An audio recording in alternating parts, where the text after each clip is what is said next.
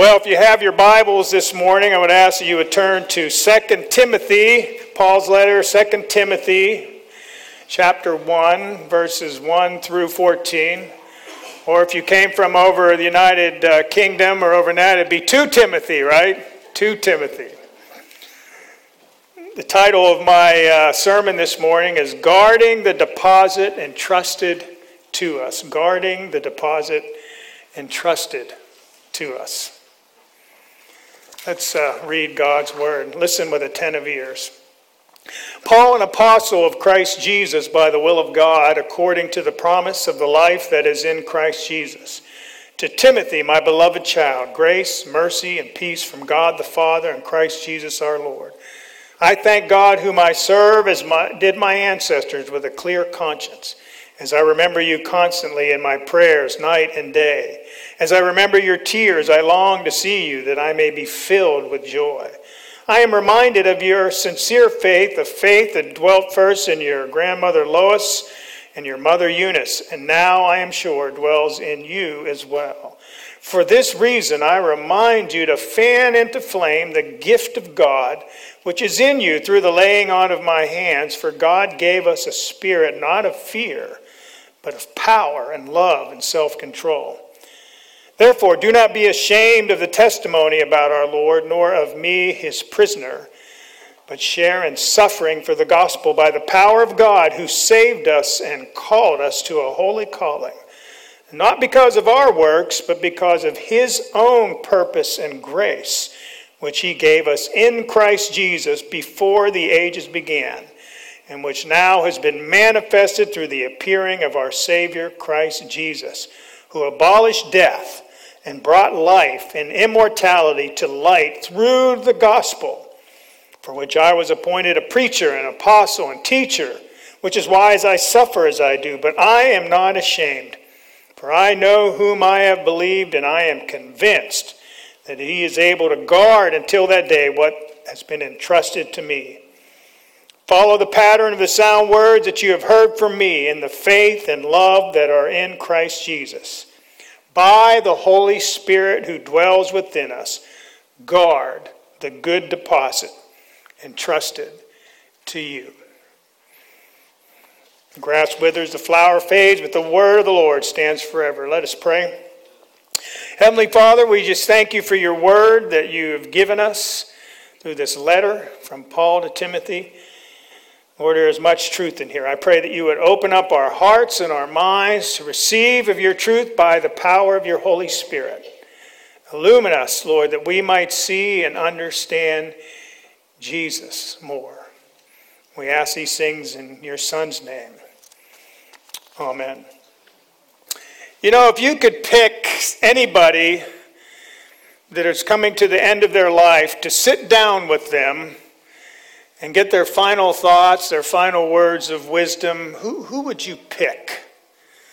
You know, there may be a few in here that would pick the Titan of Omaha. You know who that is? Warren Buffett.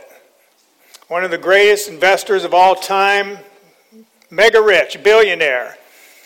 And you could sit down with him and he could give you his guidance and wisdom as to how to save and invest so that you can be wealthy. Or maybe you're an athlete and you would say, you know, I'd like to sit down with an extraordinary athlete like Michael Jordan or Tom Brady or Tiger Woods, someone that even among the greats are ahead of them, to learn from them, to say, what is it that made you more than the next person?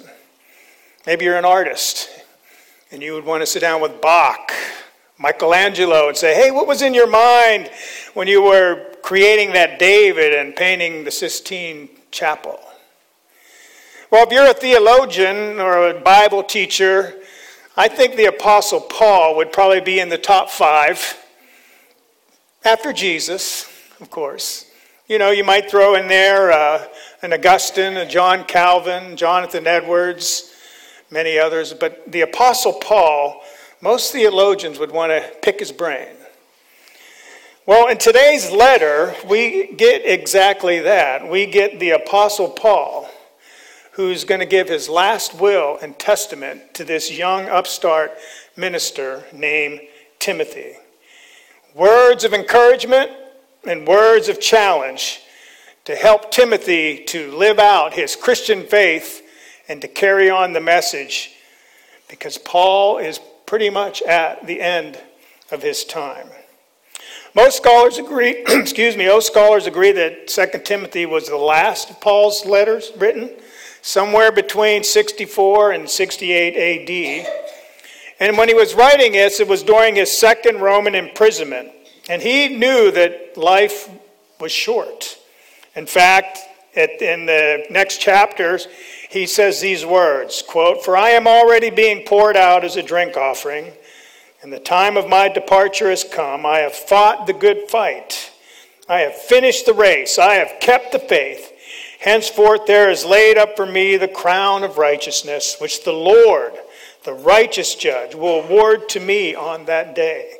And not only to me, but also to all who loved his appearing."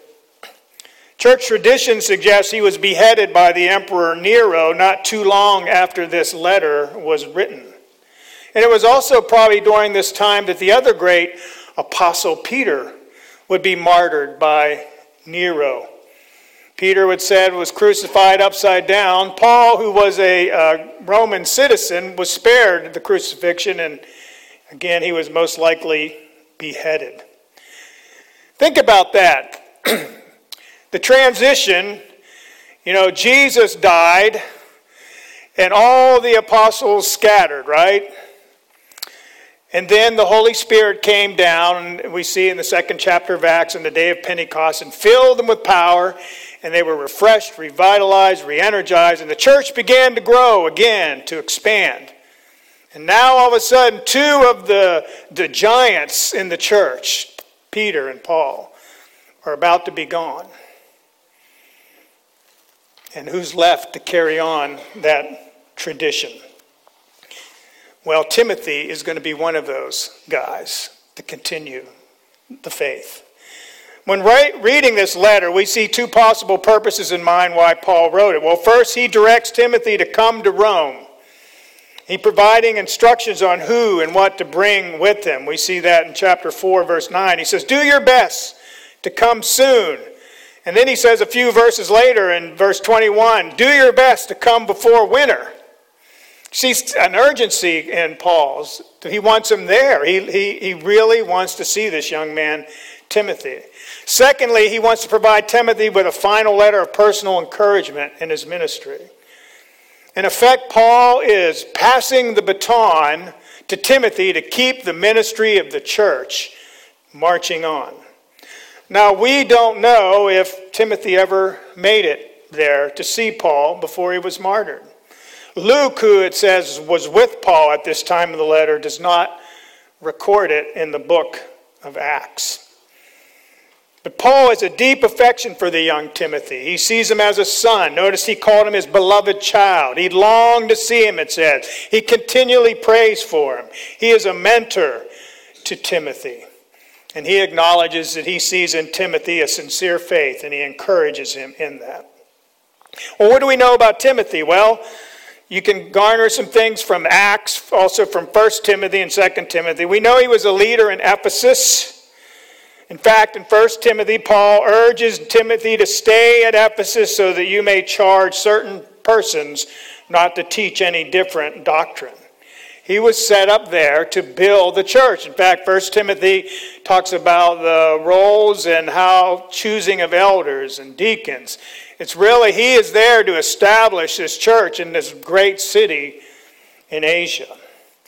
Well, we know he's also young. We don't know exactly how young. But in 1 Timothy, Paul says, don't let anyone look down on you because you are young. But set an example to the believers in speech and conduct and love and faith and in purity.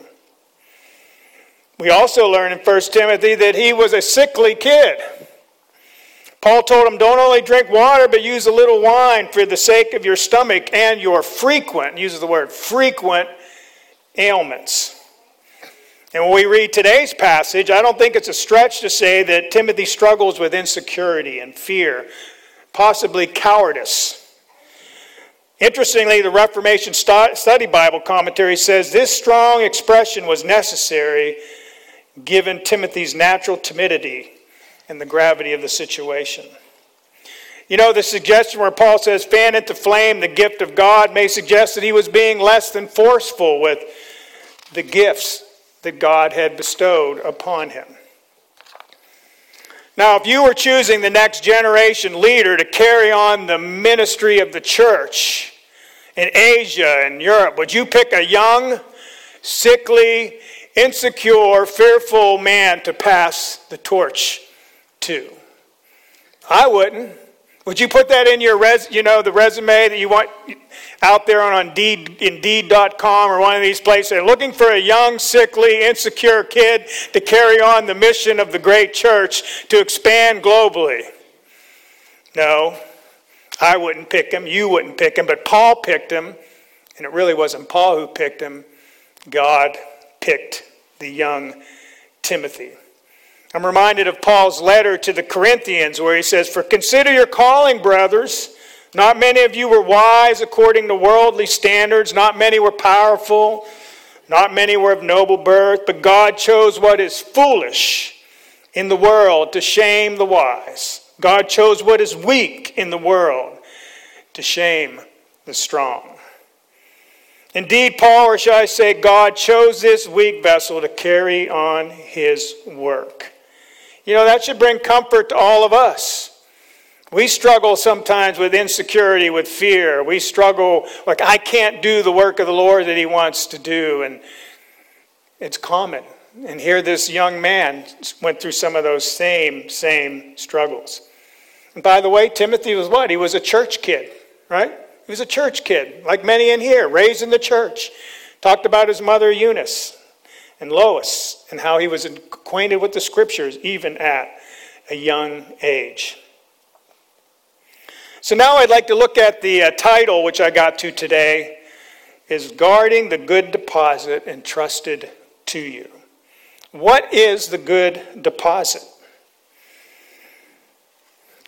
It's very simplistic, but yet it's very complex. I would say that deposit is our salvation. You could say it's the gospel, right? Sean, we learned in Sunday school class today. It's being endowed and filled with the Holy Spirit who's entrusted to us, and all the giftings that come with that. Paul is known the way he interweaves the gospel in all of his letters that he writes. He paints a beautiful mosaic of the Trinitarian nature of our salvation. And this one he says, we are saved and called to a holy calling. In the book of Colossians, he says that God has delivered us from the domain of darkness and transferred us to the kingdom of his beloved Son, in whom we have redemption, the forgiveness of sins. We see a transferring from one kingdom to the other. We see the forgiveness of sins. We see being redeemed. That is the gospel. In Galatians, he says, the Lord Jesus Christ, who gave himself up for our sins to deliver us from the present evil age, according to the will of our God and Father. And just a few weeks back, Joe, when he was going through Ephesians chapter 1, he said, he chose us in him before the foundation of the world, that we should be holy and blameless before him. In love, he predestined us for adoption as sons through Jesus Christ, according to the purpose of his will. We see this same idea in these other letters here expressed today in this letter to Timothy. He's saying, Timothy, you are part of a holy calling. And it's not your purpose, it's according to God's purpose. And oh, by the way, it began before the ages. Think about that. Just like in Ephesians, before the foundation of the world. It's a work of grace, Timothy. It's not of works. You didn't bring anything to this deposit of salvation or grace. It was entrusted to you. So why do we need to guard the deposit? Why does he use this military term of guarding, protecting? Well, because it is under assault. Sometimes within the church, as well as outside of the church. We face a foe. We face an enemy, Satan, the devil, the great deceiver, the god of this world has been described, whose primary goal is to undermine the church. He seeks to undermine the leaders in the church. And he seeks to go after the core message of the church, the gospel. And you all that were in Sunday school class know about that. We talked about that today. What else is he fighting against? Well, there's the love of the world, right? And the world system. The Bible defines the world as the lust of the eyes, the lust of the flesh, and the boastful pride of life. And that prevailing philosophy of mindset of the world that is at odds with our faith and would try to get us off guard and lose focus of the goal. There's the flesh. We deal with the flesh. The Bible talks about the waging of the war in the flesh in Galatians. That's why Paul will say later in chapter 2 of Timothy, you need to flee the useful lusts. You need to pursue righteousness. These are the three great enemies that are arrayed against our good deposit. And if that is not enough, sometimes we have division and strife within the church. Many times over very insignificant things. I think our church has been blessed, but I look across the country and there are churches divided over things of wearing a mask and not wearing a mask. There are churches being divided right now on definitions of social gospel, social justice. There's all these different issues within the church that are trying to split the church and get us off. We are to guard against that. So how do we do that? How do we guard against it? Well, let me suggest a few things from this passage this morning. We can call them tools to put in the tool bag. First off, I think Paul is being up front and he's reminding Timothy of his heritage. And we need to be reminded of our Christian heritage, our Christian roots, a faith that he learned from his grandmother and his mother. You know, for those of us who were or are raised in the Christian home, you should thank the Lord every day for that blessing. You ever think about that? You could have been born in some Muslim country out in the middle of nowhere, never to hear the gospel. You could have been born in some pagan land where there has never been a missionary.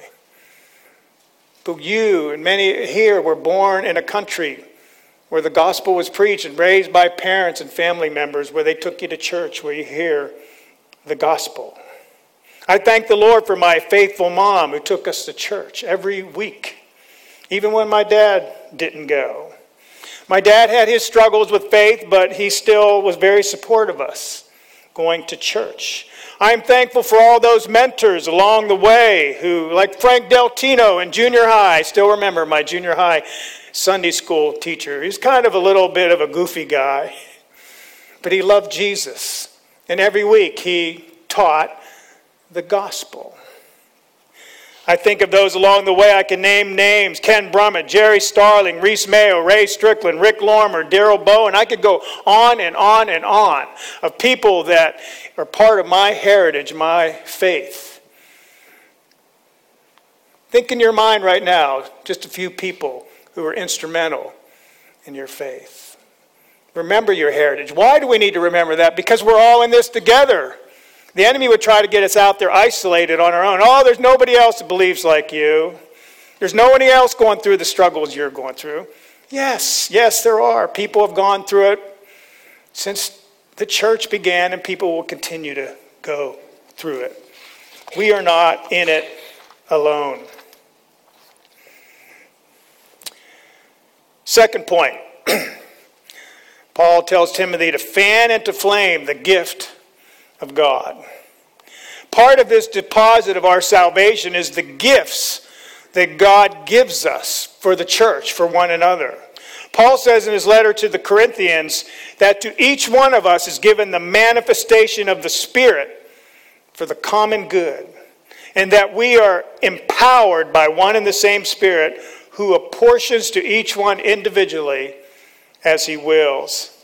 You and I, as believers, have gifts that God has given us.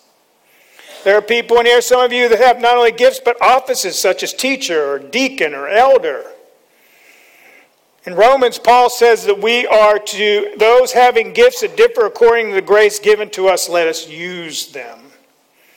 Timothy had a lot of responsibility on his plate. He was an elder, pastor, teacher in Ephesus. and evangelists. In 2 Timothy 4:5, Paul says, Timothy, do the work of an evangelist. Fulfill your ministry. Well, why do we need to fan into flame the gifts that God has given? Well, the answer is obvious. The flames go out sometimes. The flames get low, like some embers, coal embers, barely burning. Well, what causes that? Well, there are many things. The obvious one is sin, right? Disobedience to God. That is why probably the Hebrew writer challenges readers. He said, take care, brothers, lest there be in any of you an evil, unbelieving heart leading you to fall away from the living God. But exhort one another every day, as long as it is called today, that none of you may be hardened by the deceitfulness of sin.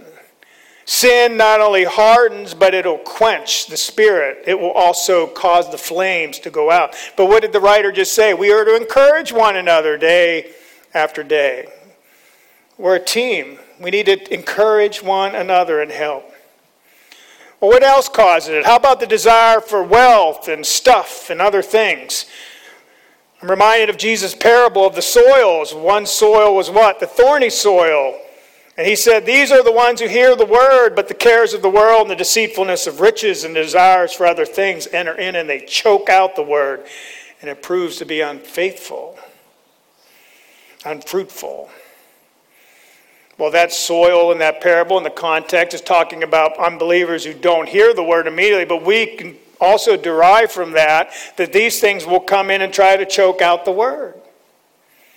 You know, interestingly, Paul mentions in the 4th chapter of 2 Timothy a guy by the name of Demas. And this one always kind of, when I hear this guy, it's like, man. Here's what he said about Demas. He says, Demas, who in love with the present world has deserted me and gone to Thessalonica.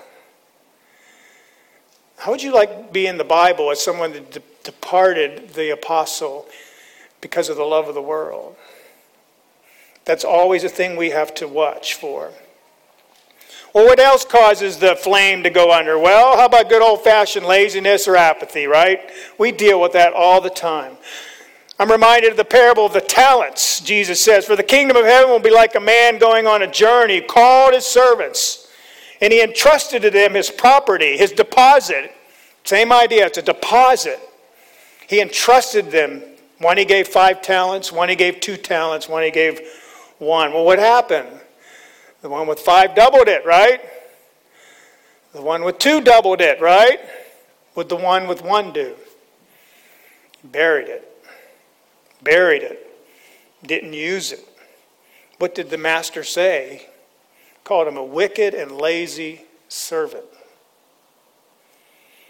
We must guard ourselves of laziness, apathy, and be zealous for good works. How about fear, timidity? We see that plainly written here. Fear and timidity, afraid of failure. Maybe this is why Paul was reminding Timothy that God didn't give us a spirit of fear, but of power and love and a sound mind. He's given us the Holy Spirit. So it could be a matter of all these different things that we'll try to get at the flame in our hearts. We need to fan it. I remember in my first assignment after tech school in the Air Force, I went off to Tinker Air Force Base in Oklahoma for 4 years and started going to a church, an Assembly of God church, pretty good sized church. But anyways, I started meeting with the youth pastor there. His name was Ken. And I'd go to his Bible studies and going to church and getting to know him well. And I remember one night on a Sunday night, Pentecostals, we like to come to the altar. We would have prayer time, or we're praying.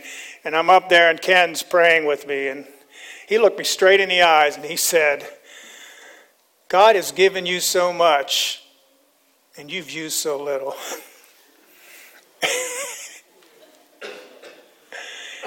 I was like, but you know what? He was right. And it was the Holy Spirit, because it brought great conviction upon me. Not condemnation, conviction. he started to stir me up. Well, he just didn't tell me that. Then what he began to do is he said, Rick, I'm going to let you start teaching my high school Sunday school class a little bit. So I'm in my early 20s, mid-20s. And I still remember my first class, those poor teenagers. I'm up there holding on to my podium, reading everything word for word. And here I am now. He launched me into my teaching ministry. He knew that within me there was a gift. There was something there. And he was willing to say some strong words to me to stir up the gift that is within it. And sometimes we don't always need that, but sometimes we may need that in our lives. And Paul's telling Timothy that. Stir it up, Timothy. God has blessed you with so much. Use it. Use it. What else? What else to help us guard? Well, I think Paul's telling Timothy, don't be surprised about persecution. Arm yourself for suffering, Peter says. Paul was getting ready to be martyred. It had to be tough on the young kid. Here, as fearless leader, those who's in charge of the church is going to be martyred. That would cause discouragement. Persecution was beginning to rise in the Roman Empire against Christians. He was saying, don't be surprised, Timothy. It's part of life. Remember Jesus in the Sermon on the Mount. Blessed are you when others revile you and persecute you and utter all kinds of evil against you falsely on my account. Rejoice and be glad, for your reward is great in heaven, for so they persecuted the prophets who were before you. Persecution will be one of those things that will try to throw us off our game. It will try to come unawares to us and get us distracted. I think the church in America today is very off balance because we see this huge shift in our culture where Christianity is no longer given the most favored status that it once held. We have been blessed in this country to honor religious freedom, but that is continually coming under attack now. But we as believers don't need to be fretful and worrisome. Persecution comes with it sometimes. God will be with us through it. Fourth point. Follow the pattern of sound teaching, sound words in the faith and love that's in Christ Jesus. We must be vigilant and guard the gospel. Guard the word of God, God's holy word. That word sound teaching, in the Greek is translated into the English term hygiene. God's word is healthy. It's wholesome. He's telling Timothy, you don't need to go anywhere else. Follow the words that I've entrusted to you that have been given to me by God himself through the Holy Spirit, and give these off to other faithful men and women. You don't need to go anywhere else. Well, why does he need to follow sound teaching? Well, it is always under attack. God's truth is under attack today. It was under attack back then, and it will be until the day that he comes and consummates his kingdom. There has always been an assault since the Garden of Eden to the time of Jesus' temptation. Remember, what are those words that are always said? Did God really say that? Is that really the word of God? Does that really mean what it means? Do we not see that assault today in our culture on the word of God? People will try to change the word to make it more palatable, more acceptable. Okay? There's a term in America that someone wrote a book called it. The teaching in many churches today is moralistic therapeutic deism. Well, what's that mean? Well, moralistic, you throw in be nice, be kind to your neighbor, right? Therapeutic, God wants you to feel good, be happy. Deism, well, we believe in God and a superpower, but there's hardly any mention of Jesus Christ in the cross. Paul said, I've determined to know nothing among them except Jesus Christ and him crucified. That is the gospel. But much of this is like cotton candy. Remember when you were a kid, you'd go to the county fair or whatever, and you have a quarter or a nickel, depending on how old you are, $1. And you'd see that stand over there with that blue and purple cotton candy, right?